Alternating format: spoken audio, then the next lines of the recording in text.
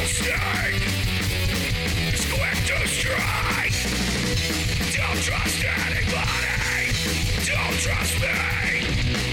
The bottom line is I said so. All right, we are doing another episode of the Metal Thrashing Nerd Podcast, and today we have none other than Mr. Tommy Stewart. He is a founding member at Hallows Eve, and he has his own record label. It is called Black Doomba Records, and I'm going to sit here and talk to him about that for a minute. So, all right, what's this called? Metal Thrashing Nerds? Metal Thrashing Nerd, yes. This is like a total description. If you threw Doom in there somewhere, if I threw Doom in there, totally describe my entire day every day. Well, I mean, go ahead and start you one. You can call it the Doom Metal Nerd Podcast. Yeah. Metal Thrashing Nerds, and that's funny you should say that, because nobody says much to me about it. But when I'm working with the bands on the label, I've had a couple of them. I've noticed they've described me to other people as he's a bit of a nerd, but in a good way.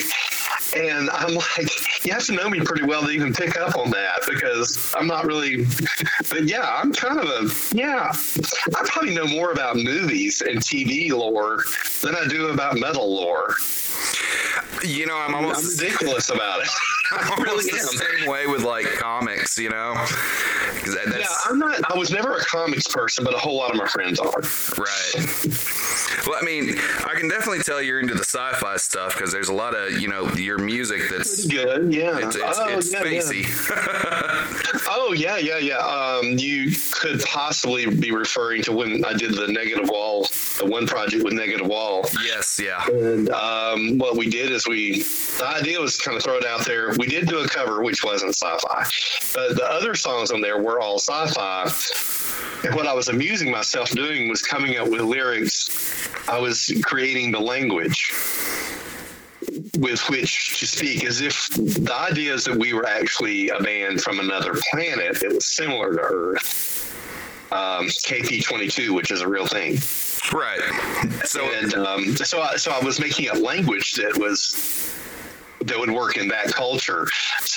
So whenever I would be singing something, if I couldn't find a rhyme for something, I just literally looked up some Hawaiian stuff and very vowel-y and set it backwards and changed it to fit whatever would make it rhyme and be able to hold out the note or whatever.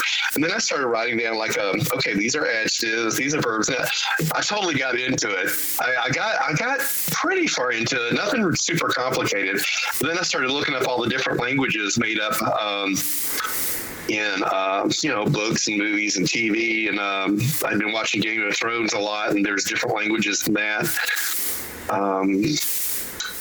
So I started. It wasn't Star Trek. There's the Klingon language. Yeah, I was actually about to ask you if you're a Star Trek fan, because not as much as other people, but yeah, I like it. When I think of that nerdy element of writing your own language, I always think of people learning Klingon, or like Lord of the Rings with like Elvish, not Elvis, but Elvish. Yeah, I looked that up too. The Elvish. The language I was trying to, in case we kept developing Negative Wall, the language I was trying to invent would have been mostly vowels, because vowels, here's my theory on singing, is that it basically is you're saying all the vowels, and it's a very vowel-y thing to sing. And as you're singing, the consonants are just interruptions of the vowels. So I try to sing in a very vowel-y. I'm not a great singer. First, let me throw that out there. I am not a great singer. I know that. If anybody wants to point it out, I go, well, that's not, we haven't been, nobody's been voting me in for great singer. I have like an octave and 4 notes, but I work with what I've got. And that's what you have to do with whatever you're doing with your instruments that you do, is that maybe you're not the king of conga drums or whatever, but you just work with the licks that you can do. Well, I mean, try to be creative with those and place them well in your arrangement. It worked for Ozzy. Except when he was on drugs. As a matter of fact, I have probably about the same range as Ozzy. I sing along with Ozzy just fine. Yeah, well, you did do a cover of Wheels of Confusion. Yes, that's on what is officially known as Sorted Songs from a Cold Gray Sun. Right. Which is really, I went ahead and released it because I hadn't had anything out for 2019. So all of a sudden at the end of December, I suddenly released this 4-song EP, which was a really cool package. I got to do, well, I thought it was cool. They, for once, I actually used one of my own paintings as the cover. I had never done that before and still may never again. That may be the only one. Right. But I used one of my own paintings for the cover. It's 4 songs. The EP is a 45 because that's just the way the mastering came out for the manufacturer. And they said, we're going to have to do this as a 45. I went, oh, okay. I forgot about it. Here's what's funny. So the first song on there is a cover of Wheels of Confusion. Yeah. By Black Sabbath. I figure if everybody else can take a turn, if anybody should, I should. So I did. Everybody takes a turn. It's almost like... And then people whine about it. I go, well, what do I just don't get a turn? Everybody else does? If Vader can do it, you can do it. Here's what's funny. I got it. Okay, it showed up. It landed at Dubaland. I took out a copy, placed it on the... I forgot to put it on 45. It was still 33 on the turntable. Anyway, and it came on. And I was like, wow, this is heavier than I remember. I really like it. It was about a minute into it before I realized that I didn't have it on the proper speed. And I thought, I really like it like that. I wish I'd done it that way. Did it catch you when you started hearing your voice and it went... Well, it would have if I hadn't have. I noticed it once it hit the strings part that I put in there. It's not strings. It's really my bass. Using a couple of delays and a lot of shine on the reverb. I was going to ask you about on the new album, on Doomsday Deferred, I was going to ask about Why the Rotting Sun Speaks in Tongues. What are you using for that bass tone? That was me. Okay. Because it almost sounds like there's an octave in it or something, There is. There is.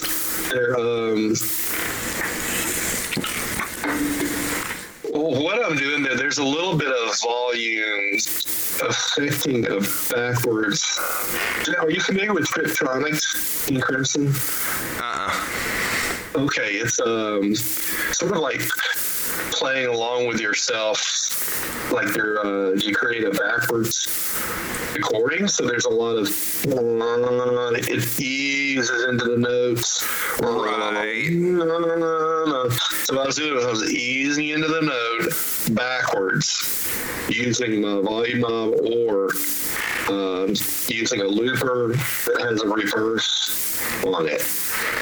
And then playing along with it, there's a lot of delay going on. So then I play along with that forward. And, and I very quickly have changed the tone of my bass, played along with it forward while it's delaying, still using the other sound. And I come back out of that. And the harmonics are me just staying that second thing. I push the wah pedal all the way down to hit those really hard harmonics that are super fairyland tinkly. Right. And then I go back to the earlier backwards loop. So it's really a dance on pedals. It's really unique. I wasn't sure. I wasn't even sure whether to put that on there, but what it was that was the original piece of that. It seems a little longish, but so I was making sort of a long instrumental piece. The idea was that was actually going to be part of Blood of Mars, the last song on the album. Right. And what happened is, what I was doing is I was going to do that whole piece that became the Rotting Sun Speaks in Tongues. So I was going to ease into the song gradually, volume-wise. I was going to bring up the master till it actually entered the song. And so I recorded all these drums doing things, all this tribal drum stuff, and I was going to ease them in also, depending on where it sounded like. Well, the piece itself got so interesting to me, I decided to leave it that long rather than I just made it be long enough to where I could find places in it to hack into the song while I started making the song itself. And then I realized, it's just kind of too long with that attachment. So I made it be a piece by itself that's a nice accompaniment to it's sort of, so now what it does is sort of fades out at the gradually the other song starts in the graduation of the song after it comes in and brings it back up. So it's sort of one piece, but I went ahead and made it be two pieces on the album. And the talking in tongues business, what that was is because there's that high-pitched, the female voice you're hearing. Yeah. So throughout the album, I think it's on 3 or 4 different songs, you can catch this high female childish voice that seems to be giving demands or telling what it is or whatever you want to interpret it as. So I gave that, what I did that is I gave that her the title of the sun. This is the sun that looks out all over everything. Sort of like Teletubbies. I just now thought of that. Like there's a sun looking out all over them. Anyway. Well, I'm sure you spent some time watching Teletubbies. No, I didn't, but I've seen that creepy baby at the show. Yeah. Up in the sky. I haven't seen that. And I'm like, ugh, that's so creepy. Anyway, so Charisma is the voice of the sun. And she's giving demands or whatever in her made-up language, which is all vowels, if you hadn't noticed. Yeah. And a lot of that is I actually had her saying things. She actually is singing something. But what I did is I went in and used the auto volume thing and I meticulously, manually went in there and pulled out all the consonants in her yelling. Really? So, yeah, if you saw the track, it actually looks like a whole bunch of, tons of pyramids. It's very extreme. It's up, down, up, down, up, down, up, down, up, down. And it's not random. I actually went through, bit by bit, and pulled out all her consonants. That's meticulous work. I've actually done. It was meticulous. I actually started recording the album in January of 2018. I'm just hanging out with it in 2021. Oh, well, we had a rough couple of years there. Most of it I recorded during 2020. I was planning it that way. So what Sorted Songs, get back to that, what Sorted Songs that was actually part of the same sessions. But those 4 songs, I wanted the album to be more aggressive than the first one. Right. And I wouldn't say upbeat, but just shorter songs, more aggressive, more going on. A little more energy. And those 4 songs just happened to be, I love them, but they were very, they were slow, they were long, they were, they're of the nature of that album, a companion to it, but I feel like if those were on that album, it was taking away from it, the flow of it. Right. So I decided to pull out these particular songs and make them, so I just wasn't going to use them. Then I thought I hadn't put anything out all year, and I went, you know what, this could be an EP because I just noticed something. All 4 of those songs actually hit each other. Right. And so side 2 of it is, what is it? Hollow Heart. And it melts into Sad Stormy Sunday. So I feel like that's almost one piece. Yeah, you were talking about the first album being very relaxed, and I'm actually going to say that that's something I can, that's one of those albums I can put on and kind of just sit back and chill out and listen to it. I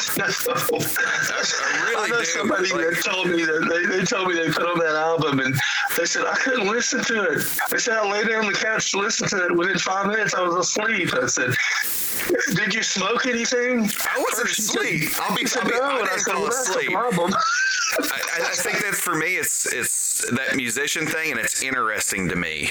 It's right. Yeah, I guess the first album was done completely different than the second one. It was recorded almost basically live. The drums and the basses are live in huge giant rooms. You had told me you kind of did it in I think you said you took a 3-take Like you had like a 3-take rule and kept the best of those takes, was it? Yeah, that's what we did. We actually knocked it out pretty quick because we spent I think I spent 3 days setting up the basses because I had speakers and different things all around the room, and there were, I don't know how many mics were in the room. I can't remember. I know that, for instance, the 15 that was on the floor was being mic'd by a sub kick turned backwards, catching it coming off the back of the room, the sub kick that you would use in the kick drum.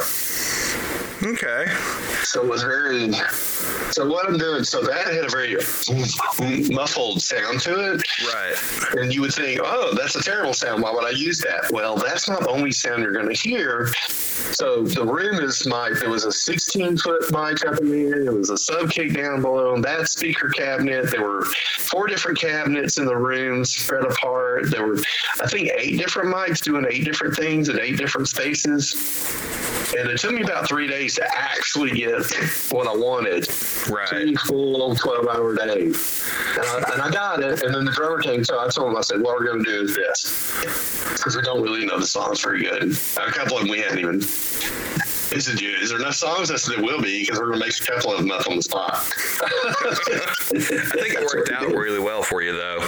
And so we recorded it basically live. And the first on the album, that is actually the first time we played the song. We just followed along. If you listen closely, you can hear me playing notes. You think there's a pattern, and then you go, oh, he hit a different chord the third time around. Oh, that's because I swung my hand up the neck and it passed the spot. But you know what? It sounded okay to me. So that's what we did. I told him, I said, we're going to do each song 3 times. This is going to be kind of a rough album. I said, we're going to let the session run, and then we'll stop. And you count off. Don't say the last number. It's 1, 2, 3. Just don't say last for recording purpose. And then, see, that's what we'll do. I'm not even going to stop the session. We just play it 3 times, and we'll take the best one, mistakes and all. And so when we did Lilith Crimson D, the first song there, I said, just kind of do this. I think I told him to play something else. So that's just kind of do this kind of a beat right here, and you'll hear me hesitate. It's slow enough. If I do this, just kind of throw in a fill where you feel like it. It's a very four lines and a chorus, 4 lines and a chorus type song. You'll see, and you'll know when we're ending because I'm just going to and you're just stop what I do. And we did it. He said, what are you going to play? I said, no, I hadn't really done it yet. I don't know. I just started moving my hand up and down on the intro and went, there you go. I had the lyrics in front of me, and I went, there's lyrics, and I'm just going to kind of follow the lyrics and do what's coming out of me. And I was very excited about it because I was like, wow, people rehearse like a year to record stuff. And I said, we just kind of made it up. Jammed it out, yeah. And I went, this is a really cool technique. We did it again on the new album, Doomsday Deferred. Yeah. We recorded a drum track for Rolling My Own. Yep. We recorded a drum track with no music. He just played. Then I came back, sat down with the drum track, and I just sat down and let it rip, whatever came out of me, playing along with it. And that's what you're hearing. As a matter of fact, we decided to add the song to live sets in the future because we got such good feedback on it that we weren't expecting in reviews. Right. So now I have to go, me and him have to go learn it. I don't even know what I did. I sat there and went, what did I do? Let me listen to this. Because I really was just playing off the cuff. And I went, even the lead, what lead? I just went, I'll just do this. I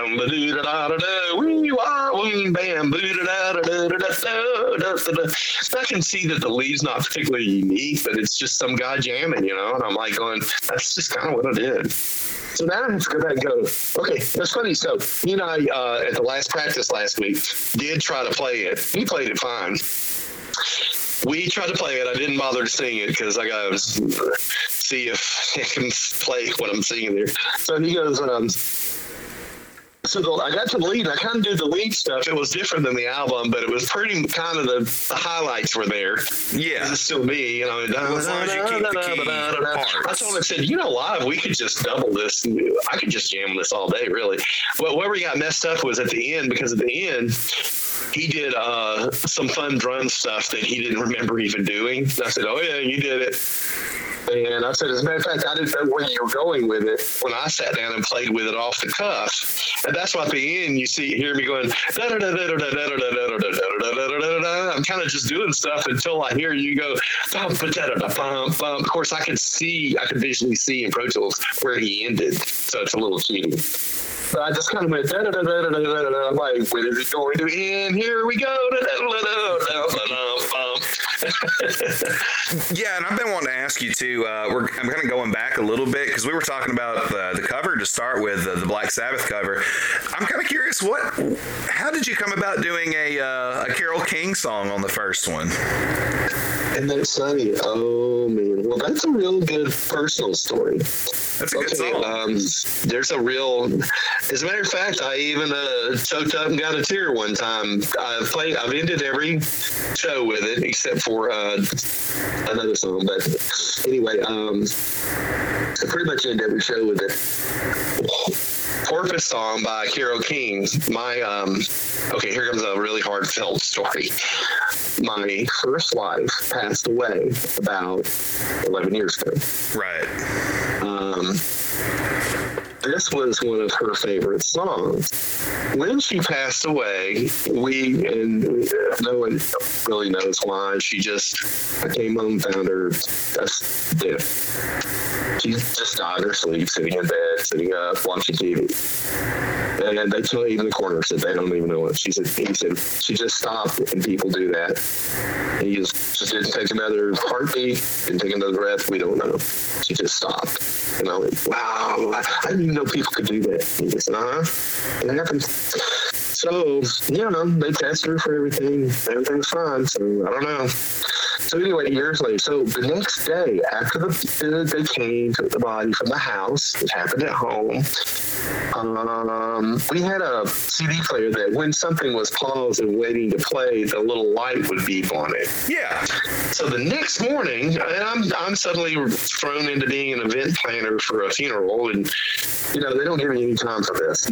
No, they don't. And I saw the light blink, and I said, "What did she have on?" I didn't leave anything in there. She left something in there.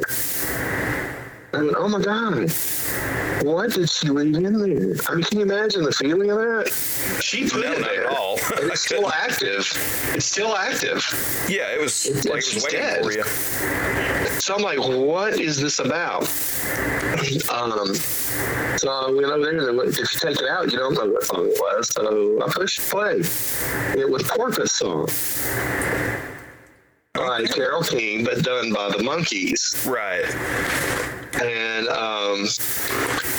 it was one of her favorite songs, and I said, and she left it. It happens to be a song about suicide. If you don't know, the song sounds happy, but it's actually kind of dark. Well, yeah, that's most of the 60s. Song from Head. So, yeah, exactly, it's a 60s song. So I was like, oh my God, I mean, is there something we just don't know about? So I called the coroner again. Hey, you're going to do an autopsy, right? I want to know what's going on. Anyway, so later I began messing around with it, and I said, I could do this song. I could do it. Let me see how it sounds. I started doing it. I didn't show Eric he didn't know the song. Right. So what I did is I let him hear the Carole King demo tape, which is much different than anybody's version of it. It's just her on piano. Right. And I took off the intro and just kind of changed it. I shortened it and made it a little more to the point. And so anyway, to this day, I end all the shows with it. I have anyway so far, except for after I get done with it, then I do, if they give me time, I do Metal Merchants by Hallows Eve. Right. But if they don't give me time, they don't give Metal Merchants. Like, hey, a historical piece. I'm giving you 30 minutes worth of stuff. If you want Metal Merchants, if you care anything about it, give me 5 more minutes. I can play that song too. No, we got to move this thing along. Whatever you want. Later, don't ask me about it. Who can Hallows Eve complain? And I'll go, well, you kind of had that there, but you didn't do it. I mean, it wasn't him, but it's close. Close to you're going to get. That's odd to think. That's odd for me to think about Carole King on a piano with that too, because I think of her so much as a bass player. Because I think about that. I think about her with her her session work, and I think about her playing bass for the Beach Boys. Things like that. The wonders of the 60s. There's a great movie called The Wrecking Crew that goes into a lot of that. Yeah, I'd recently watched a documentary about Brian Wilson, and it showed, an actress playing Carole King and playing bass in it. And that kind of got me into studying on her a little bit, because I picked up bass in the past few years. But anyway, that was the story of Porpoise Song. Yeah, and that was it was very heartfelt. And like I said, when I'm on stage singing it, I'm not just up there saying stuff. I'm up there actually meaning the song, and I'm actually emoting, and I try to actually be in the moment. And I do play it a little differently every time. I have another drummer named Patrick Salerno from the Grave Next Door. Grave Next Door and Tommy Stewart with doing a whole bunch of shows coming up. I'm planning on, my goal is 100. I've got 18 booked right now.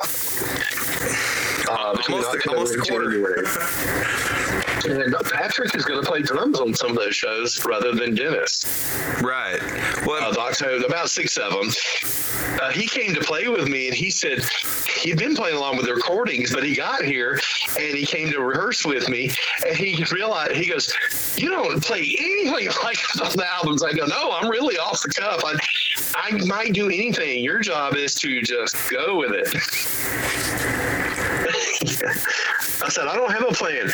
Well, I'm up here and I'm playing, and I'm doing emotionally what I feel that day. Some days it may be a little slower, maybe a little faster. Some days I do a different kind of thing in the middle. I might even just hold a note and start talking about it." I said, "Your job is just to keep up with all that." I'm pretty close to what you hear on the album, but yeah, I'm doing it by how I feel. Right. So when I sing Porpoise Song, sometimes, like I said, I have gotten a tear on stage. I've choked up a couple of times because I know what it's about for me. It's about, for me, the experience that I associate with was finding what my wife left me after she died. That's an important thing with music too. Is you add those personal elements in.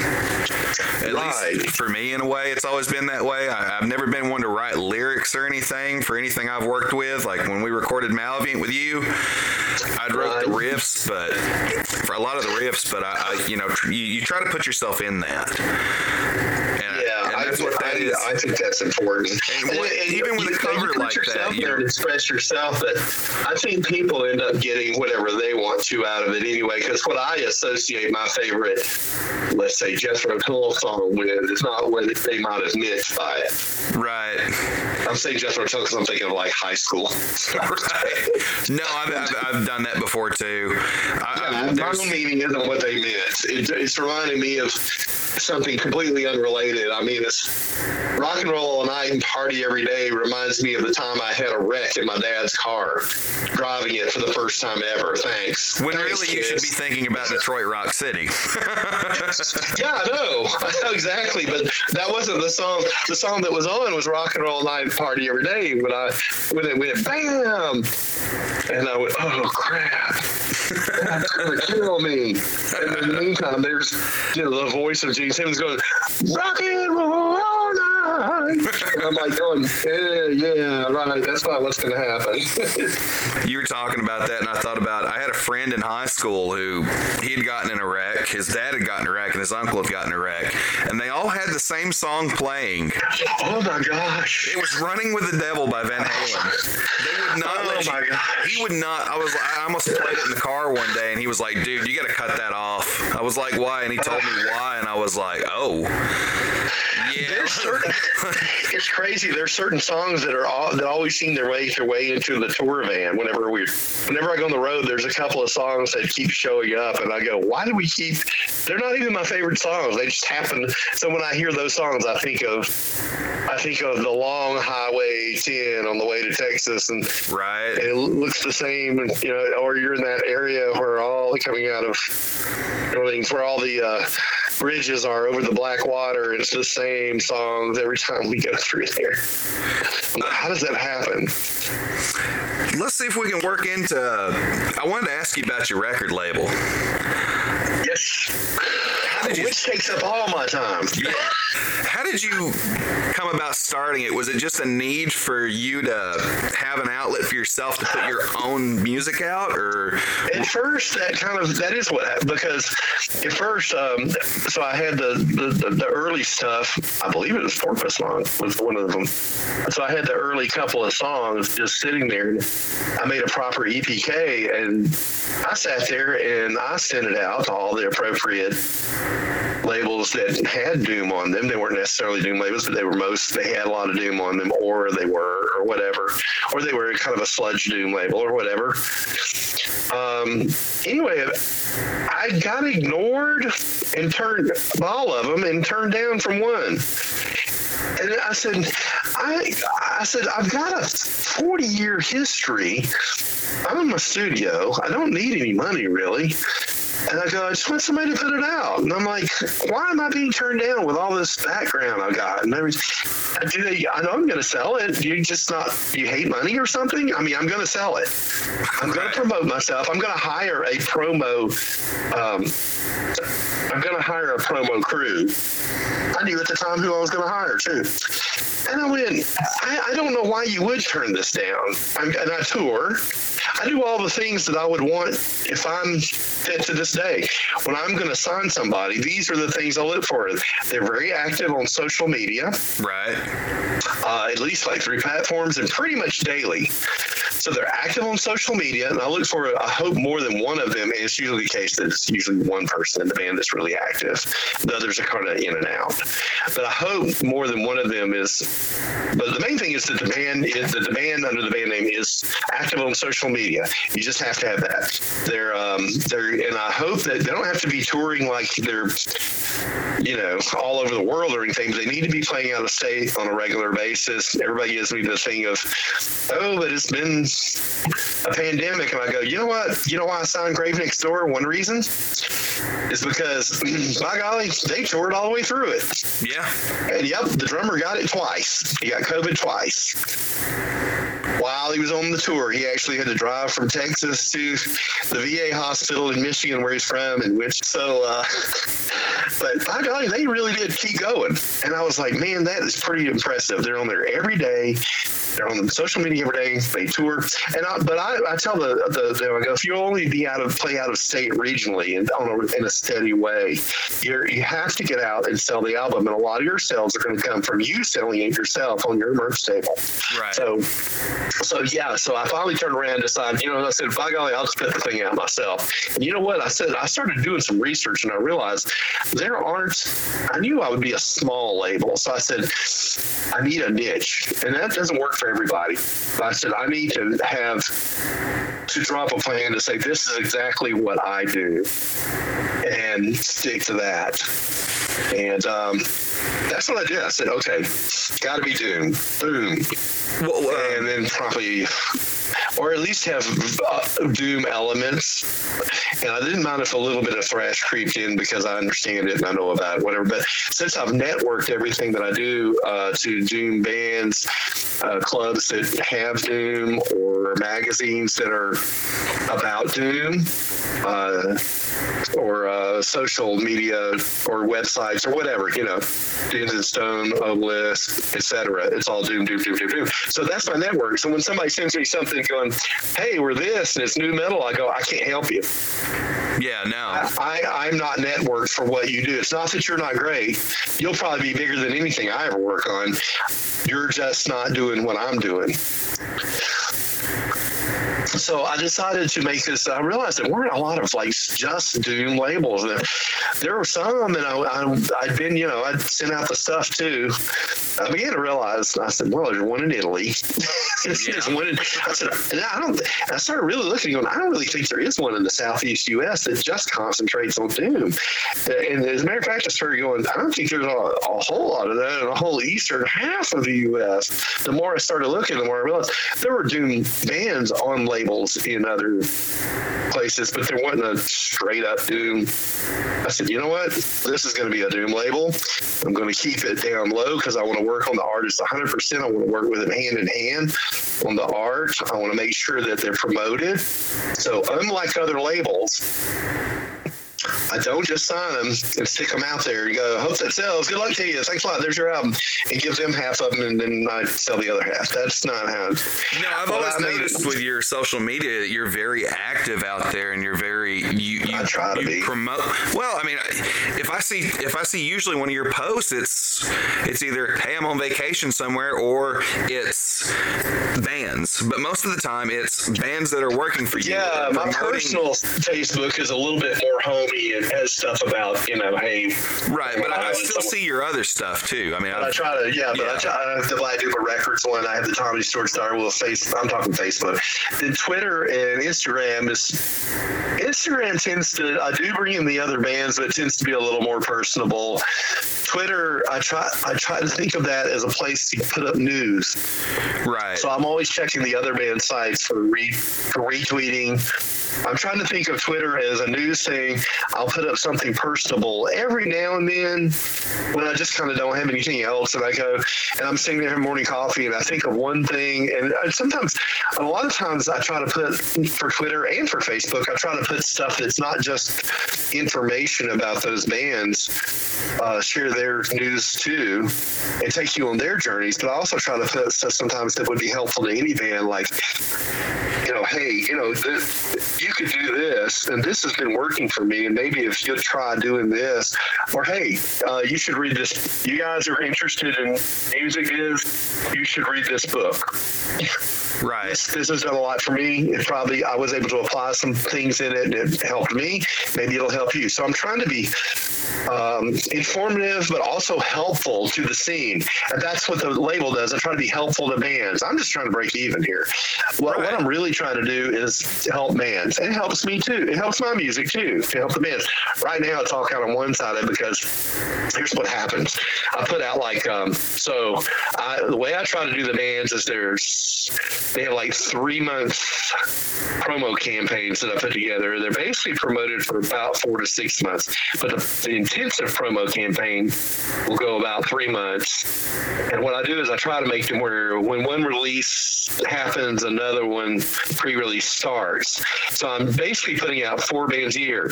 They did overlap a little last year, and it was like the 3 months things were, they were coming out in 2-month increments. It actually got to be a little bit too much for me because I was trying to record my album at the same time.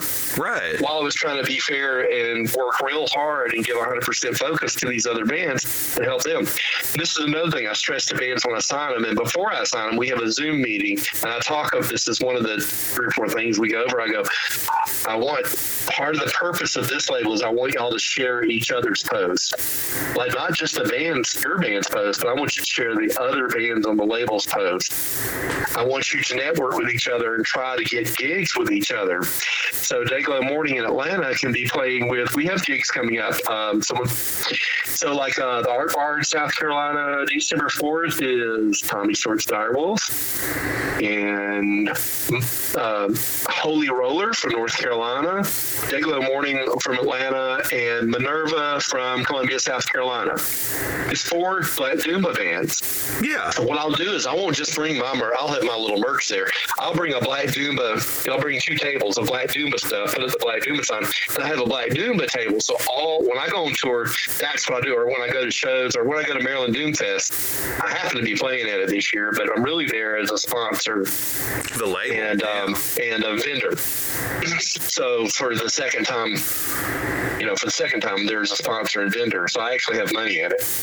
So what I do is when Tommy Stewart goes off and plays with Tommy Stewart, Starwolf, Grave Huffer, and Grave Next Door, and we do like 10 shows together, what I do is instead of putting up a Tommy Stewart Direwolf table, I put up a Black Doomba tables, and all the band stuff are there, except whoever's on the bill. Okay, so like Sunday, Grave Huffer, it's a 4-day event, Maryland Doomfest. Grave Huffer's playing on Sunday. When they come in, I'll take the Grave Huffer stuff off my table, so that their table will be the Grave Huffer table. So I don't put their stuff up, but but if you come to something and Dayglow Morning, Tommy Stewart, Direwolf, Grave Next Door is playing or whatever, you'll see Grave Huffer albums there. You'll see the other stuff on Black Doomba will be there also. So I'm setting up a store. These are pop-up stores, basically. Right. That's how I pay for the touring, in case anybody... Helpful hack.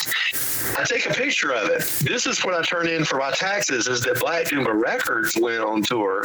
There's a pop-up store as a sample of what we do at Black Duma Records, opening for a short set, 30 minutes, Tommy Stewart Direwolf, or not. But the main thing I'm there for is the Black Duma Records store. Now, because I'm there selling Black Duma Records and it's a business, I get to deduct some of the expenses of travel from taxes, hotel, and mileage. For instance, some food. See, this is important stuff for anybody that listens. If you have a band, pay attention to what Tommy's saying. You call it a business. Now, see, in my case, I call it a sole proprietorship because I own the label. So what happens is when I go off on these trips, everybody's like, we have to stay at people's houses. And they go, why? I stay at hotels. You know why? It's not that I have any kind of money or anything, because I can deduct that from my taxes. When I do my taxes next year, all that comes back off of it. The mileage for the 2,000 miles to go to Wisconsin and back, turn in mileage or gas receipts. Mileage works better, turn in mileage. And all that will come back off your taxes. But you have to be a business to do it. You can make your band be a business. It works better for me because I'm a sole proprietorship of Black Duma Records, and the Blue Ogre Noise Lab studio and Tommy Stewart Direwolf are part of Black Duma Records. So that's how it works out. The whole thing is an umbrella of stuff, of business.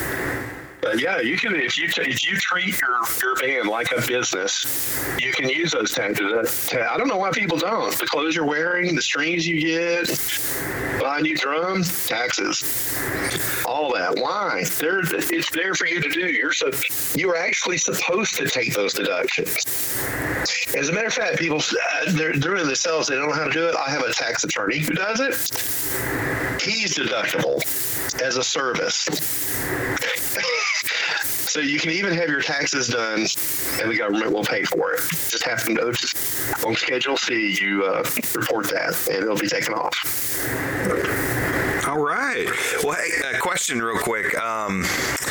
You were talking about how you had so many of the bands together for shows. Have you considered any kind of like smaller festivals in the Georgia area, anywhere in Atlanta? People say that all the time. I just don't really want to be a promoter, but I end up being a promoter sort of, because you play a show with nothing but your bands. Yeah, I mean, we did one show in Chicago that had 5 bands from the label, and there were 4 bands from the label the day before, and 3 bands the day after, and then we have the one coming up that's got 4 bands in Art Bar, right? No, 4, 1, 2, 3. Wait a minute, me, Minerva, Holy Roller, Dayglow Morning. Dayglow. Yeah, Grave Next Door's not on that one. Okay, there's 4. I mean, it almost is a festival. Almost. You know, if we just throw in one, I have thought about it. It's just a lot to do, and I'm very busy already. Right. But I thought about, like, what if I had 4 label bands together like that, and then pulled in a little bit bigger international that happened to be on tour, if I could get them. Right.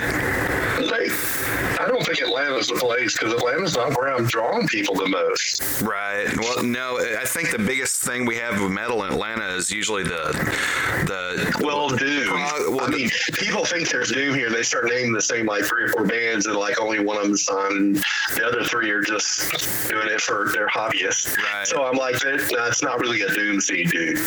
No, Chicago has a Doom scene. Maryland, the whole state has a Doom scene. It's hard pressed to even find a thrash gig there. Right. So anyway, but I am involved as far as putting on festivals. I am involved in the Maryland Doom Fest. Yeah. I'm one of there's 6 sponsors. There's one guy that puts it all together, but there's 6 of us that put money in it to make it happen and advertise it and whatever.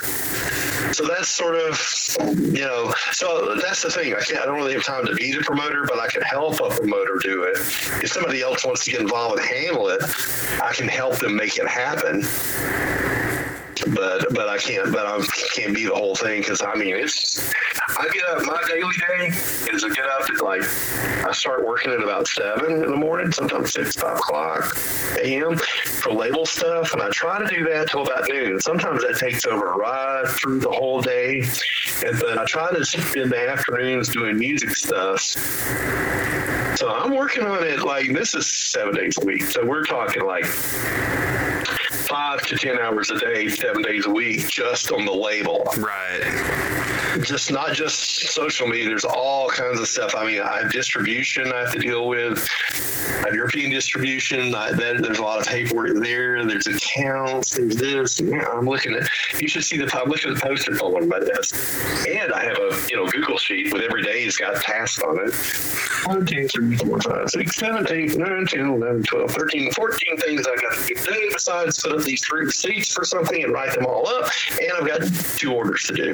But hey, you took the time to talk to me, and I appreciate that. That's a Saturday. That's my day off. Oh, you see? Well, you took the time. Absolutely. On your day off. I'm going to find the time to do everything. No, I'm going to find the time, and I'm always going to talk to people. I think that's super important, and I'm humbled and grateful that anyone would want to talk to me about music or what I'm doing, or whatever. I mean, I'm kind of blown away when anybody even wants to do it. If someone does a review and I see it, even if it's bad, I go, wow, they took the time to actually listen to the whole thing. That's 45 minutes. They gave up of their life. Well, I hope they like it. I think it's, for me, it's talking to you comes from just that recording session of coming down there with Malviant. The fastest recording session in history. Actually, I might have you beat on that because I might have one of the fastest recording sessions in history. I recorded a band recently. I've kind of taken up into this. This is what's led me into the podcast, is buying the equipment. And we recorded drums for, it was a kind of a punk hardcore band, but we recorded drums in like 10 hours for 12 songs. It takes longer to record drums. People think that when they come record, they always come busting in on the first day, like at noon, the crack of noon, and they're all like, who, let's get our equipment. Where do I put my guitar? And I go, we don't even need all y'all. We're just doing drums. Yeah. All I needed was a guitar player and the drummer. You guys don't even bother to come until halfway through the day. You're really just going to sit here. But because setting up the drums, tweaking it all out, and getting the right levels and all that's the first 3 to 4 hours. Luckily enough, for me, between us and our experience, what we had, the band that I worked with, these are all close friends. That's why I did it. Because, I could kind of work my way into Knock this. it out. We knocked the drums Malviant out. Was quick. Malviant's my fastest band. I've never. We got the 3 drums. days and total cost. Can I say the cost? Sure, I don't care. I think I remember it being $600 for the total cost. Yeah. I don't know. I haven't recorded anybody's whole album for $600 before. Most of them with me run about $1,600 to $2,400.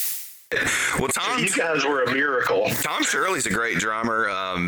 Martin, Martin, you remember Martin, the bassist? He plays guitar in this punk band. I mean, he recorded 2 tracks of guitars for each, guitar in a day, quick. We got the bass guitars, drums done in 2 days. Then we took just 1 day to goof around, and we just did vocals that day. Right. We got Usually the holdup is they might come in not as well rehearsed as they should have. The other holdup a lot of times is people being not confident about their lead guitar or their vocals. And normally, I don't know, you'd probably agree with me, the first 6 takes of a guitar, it's in there. But I've had them come in, and there was one person that came in, he had a 43-second part and did over 80 takes. And I kept trying to encourage him to kind of take a walk, come back, do this, but I kept saying, the first few takes is where I really thought you did the best. I had a moment where you said that to me, and I still go back and listen to that one solo, and I'm just like, what the hell does Tommy see in this? Because I'm overly critical about my own stuff. Well, I think that's it. I think people are very critical of their own leads and their own, and I think when I sit down to do, I'm not really a guitarist, so when I sit down to do any lead or melodic parts on bass or whatever, I kind of put myself into this devil-may-care mindset. I just kind of do whatever the hell happens. Well, I think that working with you kind of taught me something about that too, because even if I perceive it as bad, other people will look at it and go, oh, that's great, because you're like, oh, that's your best solo, man. I'm like, you're kidding. No, to you it might be, oh, I know, there's one one little piece of the song Bloody Jars that Chris Abamani did. And okay, he was doing a solo. He was recording a solo. About halfway through it, he just kind of gave up on, he didn't like it again. Right. It was only about halfway through the solo, and then he sat there and kind of waited for me to turn around and say, you want to do it again? Stop it. But I just sat there, and he just kind of looked at me and shrugged, and he went, and he just shrugged at me and goes, I don't know what to do. And he went, and he looked at me and went, are we done? And then he did some more lead stuff because he just couldn't help himself from jamming, which is how guitarists are. And did it out. That's the lead that ended up on the album. It's him just sitting there shrugging, going, how about this? And you can hear him on there. He's stopping. He goes, chunk, it does a whole like melody thing. And it's just chunk, and he goes, down, it takes off again. And I went, that was brilliant. And he goes, I wasn't even playing anything. He goes, I thought we were like not going to record. I said, no, we recorded all that shit. It was awful. Man, we're live. No, I remember. You see, when you say that and you talk about that off the cuff thing, it's funny. I think of, most guitarists think of Randy Rhoads anyway, and a lot of people think of his solo from Mr. Crawley. But that solo, he had been in the studio doing take after take after take, and he couldn't get what he wanted. And Ozzy just looked at him and said, just play the goddamn thing. And he just, off the cuff, did his leads. And everybody's still to this day. He probably, like, a lot of his leads were probably well developed and thought out. They were. Take a walk, have a sandwich, come back, sit down and say, this is the one no matter what happens. And unless it's just ridiculously bad, just do it. What it is. Sometimes you just have to take a snapshot and say, that's what happened that day. I could do it better tomorrow, but tomorrow ain't here. This is snapshot today. Boom. So, let me ask you real quick too, because I'm about to wind this thing down a little bit. Who are some of the bands right now that are about to put out albums that you'd like to promote? On my label or on your label? Yeah. What's coming up is we have Tommy Stewart Star comes out September 3rd. It's in pre-order now, and after that we've got looks like next up on that is Grave Next Door, and then after that it looks like possibly Minerva, Holy Roller, Grave Huffer, and Take Love Morning. I think I've got, and then of course I'll come sometime after that. So basically I've got like 6 recordings in queue. Right now, to get Tommy Stewart Starboy, it's only at Bandcamp. It'll spread out the distribution after September 3rd. I have already made a shipment to Plastic Head in Europe. If you want it, there's variants. So there's for Tommy Stewart Starboy, there's 2 different variants. One is dark and everything's green. So one is the Rotting Sun variant. The other one is the Green Smoke variant. Right. There are bundles where you can get both, and you get percentages off. You can also get the CD, or you can get the CD and a shirt. There's 2 different shirts up right now. But anyway, for that album, you can get. And here's another really cool thing about it. So if you get the one called Rotting Sun Design, it's basically swirling greens. It looks kind of like a comet, like a sun exploding. Cool. Yeah, the album looks like it's all green. Is it all right? Is it right if I tell everybody I've already got my copy? Yes. Oh, I've already started shipping out the pre-orders. I'm only one guy. I can't do it all in one day. So if I have pre-orders and it's a couple of weeks before it's released, I start shipping them.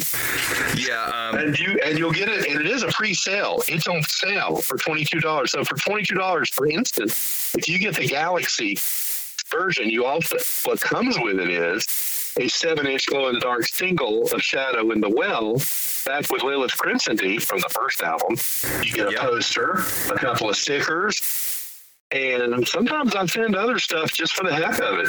Yeah, I was about to say, pretty much anytime I get something for you, I always get, stickers. I think you sent me stickers, a poster this time. I've gotten signed cards from you. If you order it right now, if you order Doomsday Deferred, you'll definitely get your choice of variants. There's CD, there's shirt packages too. You'll always get a.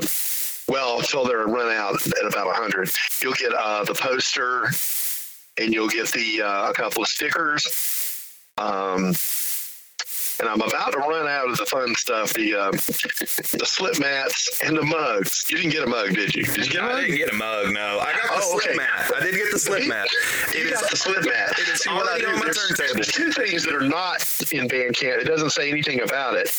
And you won't necessarily, these are things I got on short supply. So I just came on an announce one day, hey, and I showed it and I said, here's a mug. If you order this variant today, if you order Rotting Sun variant today, you'll get a mug. Yeah, I saw you on there posting the mugs, and I was like, well, crap, I already ordered a copy. Exactly. Well, yeah, but you got the slip mat. I didn't get the slip mat. That's really cool. That wasn't part of it. No, that's very cool. Yeah, that's the extra. I try to have extra stuff in everybody's pack. So you're already getting, for $22 measly, you're getting your choice of 2 variants, a single. If you get the green smoke variant, okay, here's the thing. The Rotting Sun variant's 180 grams and comes with a 7-inch single, which is 70 grams. Okay, the green smoke variant comes with the outtake album. I can't remember. The Cold Sun. What the hell is the name of my album? Song outtake. Sorted Songs for a Cold Gray Sun. Yeah, I've got so many albums out. Do you know, I've just recently updated how many albums I've actually. My list of release credit, which includes production as well. A lot of albums I did play on, produced, but a lot I played on too.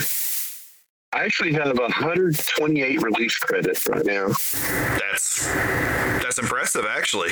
Yeah, as far as full albums that I've been a part of, it's just full albums. Well, no. That's including like movie soundtracks, and that's everything. I haven't really looked at it, but I think it's like 30 or 35 full albums I've been part of. That I've performed on, not necessarily produced, but I've performed on. Yeah, if you bring production into it, I've produced like something like 50 albums. So. Yeah, I saw where you had gotten a little small role in a movie recently, or was it a TV show? Yeah. Well, 2. I got one called A Murder to Remember, and it's super small. Anyway, I'm in the background. A Murder to Remember is a true story, by the way, and that was an interesting couple of days. The other thing I got in is coming out on HBO. It's called DMZ. I should be in it. It's pretty good parts because who else? Rosario Dawson. There is a part where she's speaking and yelling at people, and she pushed me aside and said, "Excuse me," real mean to me. Excuse me, like that. The camera is the rolling camera that's backing up on a. In a little cart, like a giant golf cart thing, is backing up, and she's following the camera as she gets off the bus. And then I'm one of the people that got her way. I'm supposed to fold in front of the camera, and she pushed me. Excuse me. We got to do that about 100 times. Anyway, I spent the whole day running at this bus, this Homeland Security bus, banging on it with drones of cameras and guys with cameras on their shoulders running with me. And I'm running with about literally 50 other people, but the cameras are all over us, and you go up to I should be seen because I'm one of the people who gets to the bus first. There's about 10 of us that are supposed to get there first, and we break through the army or whatever they are, right. And bang them. And what was funny about it is they told us to not actually hit the bus when we're beating them because we don't want to damage the bus. It's a real Homeland Security bus. So what you got is like a ton of people suddenly go into this bus, and I'm basically at the back door where there's a side back door where you would get in that would fold in, and I'm pulling it and can't get in. You're beating them and saying, "Let me in, God, let me go," because a bomb just dropped. I'm in the bomb scene too. Right. Anyway, I beat them, but it's funny, we're supposed to not actually hit the bus. So there's this, everybody's wildly pummeling the bus, and there's almost silence because nobody's actually hitting it. And we all look like, we think our lives are at stake here. Your life's at stake. We went on the bus, and the bus pulls off and leaves us there. What was the name of this movie again? It's called DMZ, and it was a comic. DMZ. And I was a Manhattan. We were supposed to be in Manhattan, but we were actually at Underground Atlanta. Right, but it's going to be on HBO Max, you said? They had to stop. They did the pilot. I'm the pilot. They did the pilot. The whole bomb going over was weird too. That was fun. There was a camera that shoots out of a crane. It's just like 10 feet over my head, and I had to like look directly at the camera as it went over, and then you watch it. You look directly into it as it goes by. That's supposed to be you seeing the plane go over, and a minute later, 2 bombs drop. Cool. Well, I'm in that shot. I know I'm in that thing. But anyway, I could have gone back. I did get called back when they started doing the rest of the series. I did get called back, but it was in the middle of. I didn't feel safe about it because of the COVID stuff. You have to be COVID tested daily to be on the set. And I'm like, no, I'm not going through all that. It's about like having a nurse's job. Yeah, dude, get up. Yeah. Already, to go to the sets, I already had to get up at 2:30 a.m. and be there at 4 or something like that. And now you had to go earlier and get COVID tested before you went in. I went, no. It just said, I'm not, just like, no. And they also told me to, that I would need insecticide, sun. I would need like 40D, and I would need sunscreen, and it involved camping. And I was like, this is the same reason I turned down any idea of Walking Dead, is because I was like, no, I don't want bugs crawling all over me all day. No thanks. And it was filming in July and August outside. This sounded like I was going to be very uncomfortable. I went, nope. If I'm not one of the main characters, I'm not one of the main actors, so it's not important. So I got other things to do. Right. It was fun. It was fun to be in the pilot, though. I went for 2 days. My sister's in it too. All right. Cool. So we had fun hanging out and sat together and watching all the stuff. I took pictures when you're not supposed to and all that stuff. Not much, just a little bit. Just a little bit. Let's see, what else can I ask you about here? Do you got any old Hallows Eve stories you'd like to share? Anything like that? No. All right, then. We will do that. I loved Hallows Eve, and it was awesome and everything like that, but we did have the remaster Tales of Terror came out in January. Yeah, I got my copy from Metal Blade. I worked on that with them hand in hand all last year, all the photos and the live tracks came from my collection, and I had to do a little tweaking on it, whatever. I'm the one who got to pick out on the vinyls. There's 5 vinyl variants. I'm the one who got to pick those out. It sold out pretty quick. So we sold like... I managed to get one of the silver ones. Yeah, those were actually those. I think that was the American one that was more common and also the 108 Grand Black. And also, so anyways, there's going to be more coming about that. I'm not supposed to say it's anything, but it's just, I'm not supposed to say, but I can tell you that, well, when on the Tales of Terror stuff, there's more coming. I've been working on Metal Blade stuff all year behind the scenes with Metal Blade on photos and this and that and the other thing, flyers, just anything. But I've been pouring through a lot of stuff looking for anything that could be somewhat salvaged, and that stuff is coming out.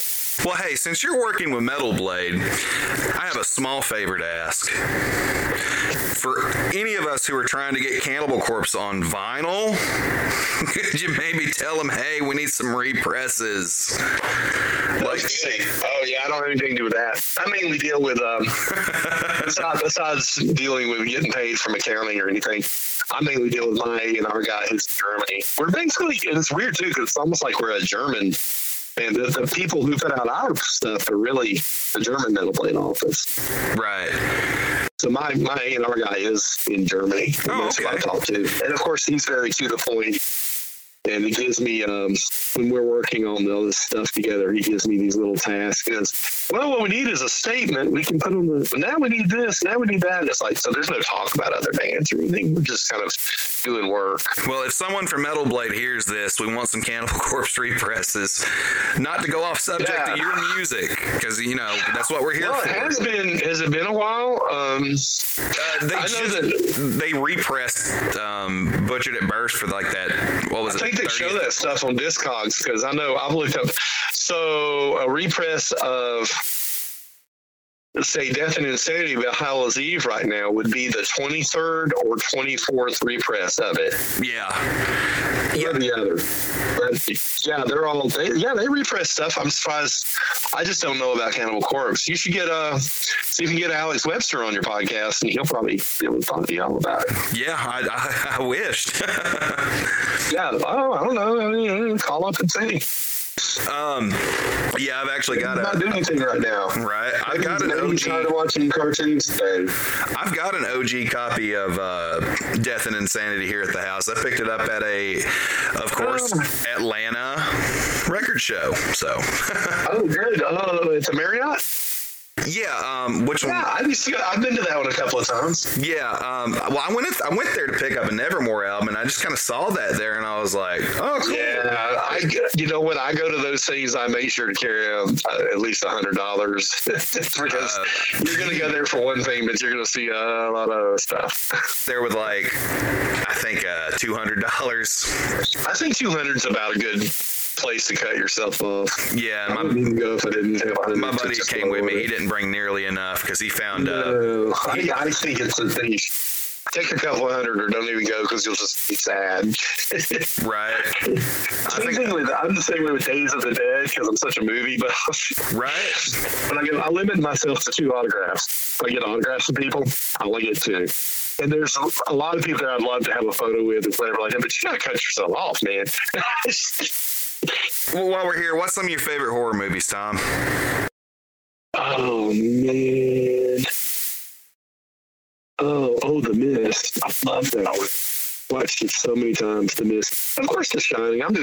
You know what? It's so funny. I'm very particular about what I like in music. I like metal, right? You know what? I like about 20% of it. But I like it a lot.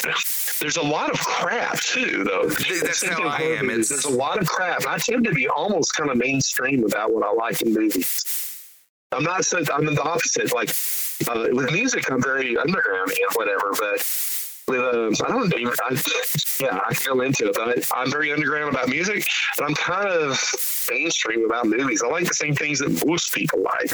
Yeah, I'm a little bit like that with movies, especially the MCU stuff. But like with horror, yeah, I tend to lean more towards less of the B horror and more towards, I do like really old, but I like old classics and everything. I love watching Svengoolie on MeTV on Saturday night. Right. They have some Hammer films, and of course I love the old Universals and whatever.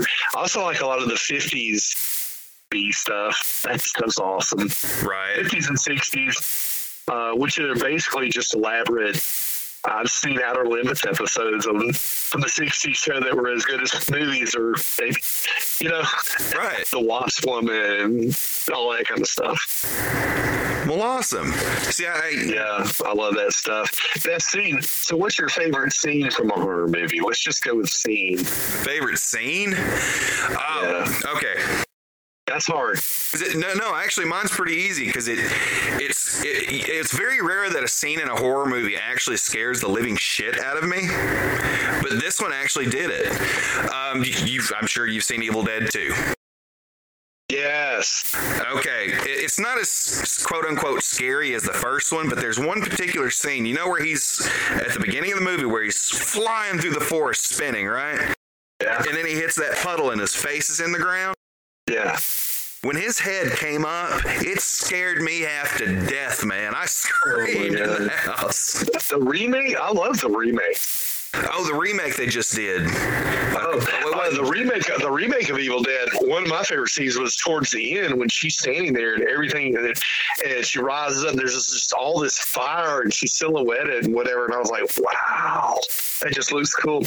Let me tell you. It shows how far Sam Raimi's came. I was watching. There was a panel, a House of 1,000 Corpses panel. Right. And that's what everybody's favorite movie or scene was and whatever. And Bill Moseley said that he said the worst horror movie he ever saw in his life was The Passion of Christ. Right. I can actually stand by him. Yeah, the guy who played Otis Firefly. Yeah. Yeah, he's hilarious. He said his favorite horror scene was when when Jason picked up the girl in the sleeping bag and slammed her against a tree. Yeah. He said that was his favorite scene that he can remember, and he said that the worst horror movie was Passion of the Christ. And everybody, there's 100 people in the room, and we just all like died laughing. And I was like, yeah, you don't even think of it as horror. Yeah, that's pretty bad. I think about when I think about Jason, I think it's either part 6 or part 7 where he jumps out of the trees and triple decaps those paintballers. Oh, God. I love that scene. That's one of my favorite kills. So long. I think lately, I can't even think of what I'm watching lately. Mainly lately, sort of, again, with the dysfunctional future stuff, dystopian stuff. I love that kind of thing. So I just watched the entire Handmaid's Tale up to date. Again, I love this dystopian future sci-fi. It doesn't have to be crazy sci-fi. It can just be future. You're cutting out just a little bit on your phone. Well, I'll just let you go, and thanks a bunch for having me on. I appreciate it. I hope I didn't go by, an hour and a half. No, Nobody's going to listen to us now. Dude, I listen to Cornette every week, and his shows are like 3 hours, so I wouldn't worry about it. Oh, my God.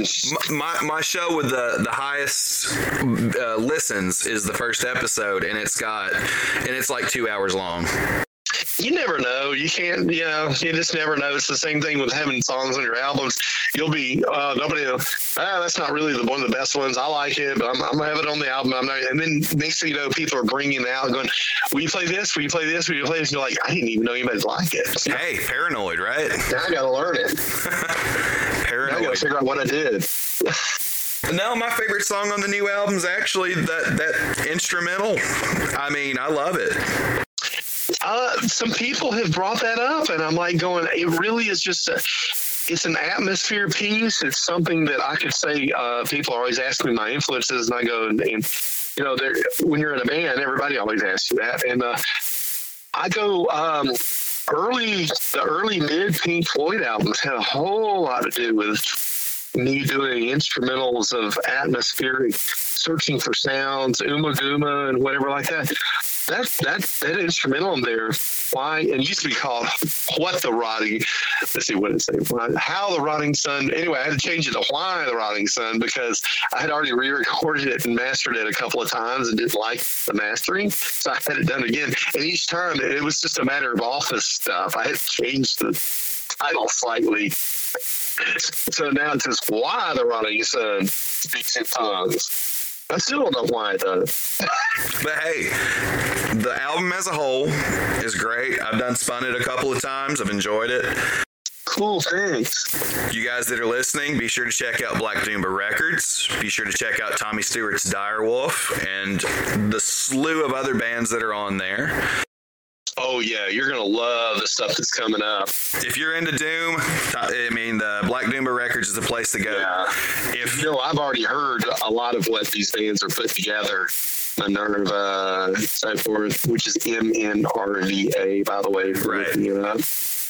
And Holy Road, I've heard all this stuff, and I'm telling you, it's going to be really good. I can't wait to be promoting it and helping those bands. And I'm helping them outplay, but I can't wait to be promoting it where people can hear it. There's going to be videos. There's going to be, that's something else I do at the label during the 3-month pre-sale process. I get them to release singles and videos every 2 or 3 weeks, so you can build up. You can take a journey to the release, so you hear a whole lot of it before it ever comes out. So that'll be going on. I can't wait to get into it. I love having a label. I love it. Hey, speaking of your label, do you still have copies of Doombonomicon? Not many. I do though. I can see them from where I'm sitting. Oh. If you guys get a chance, whatever he's got left, I suggest getting a copy of the Doombonomicon. It's a great sampler from his record label. It looks like I got about 10. 10 lucky people can still buy a copy of this. It is a great compilation. Thank you. Yeah, it's not just a compilation. I kept trying to describe it, and it was so hard to describe. What I was doing with it was that what I want to do is a double album compilation, 13 bands on it. And what I was trying to do is show an umbrella, sort of like a museum, like a curation of all the different styles of doom metal.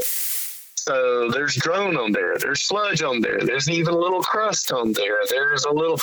It's sort of like this kind of doom, that kind of doom, that kind of doom. That's exactly what I was trying to do there. I wasn't just throwing a compilation together. Right. Well, A lot of people just didn't get it. And when they get it, they hear it, and they go, oh. Yeah, I get what you're saying, because just the name Doomonomicon, it's more like a Bible of doom. Yeah, you know what? I almost called it another word instead of that. I started to call it a contagium or something like that, and I didn't, because there's another label who I respect a lot, and I'm friends with a couple of people who own it, and that's what they call their a continuum. A continuum, yeah. Not contagium. Something like it means a literary. It's a literary term, and so. But anyway, they put it on a compilation. They're on like 13. That's what they call it. So I couldn't call it that. Either way, it's great. The label's great. You guys need to check out Black Doomba Records. Tommy, I really appreciate you taking the time.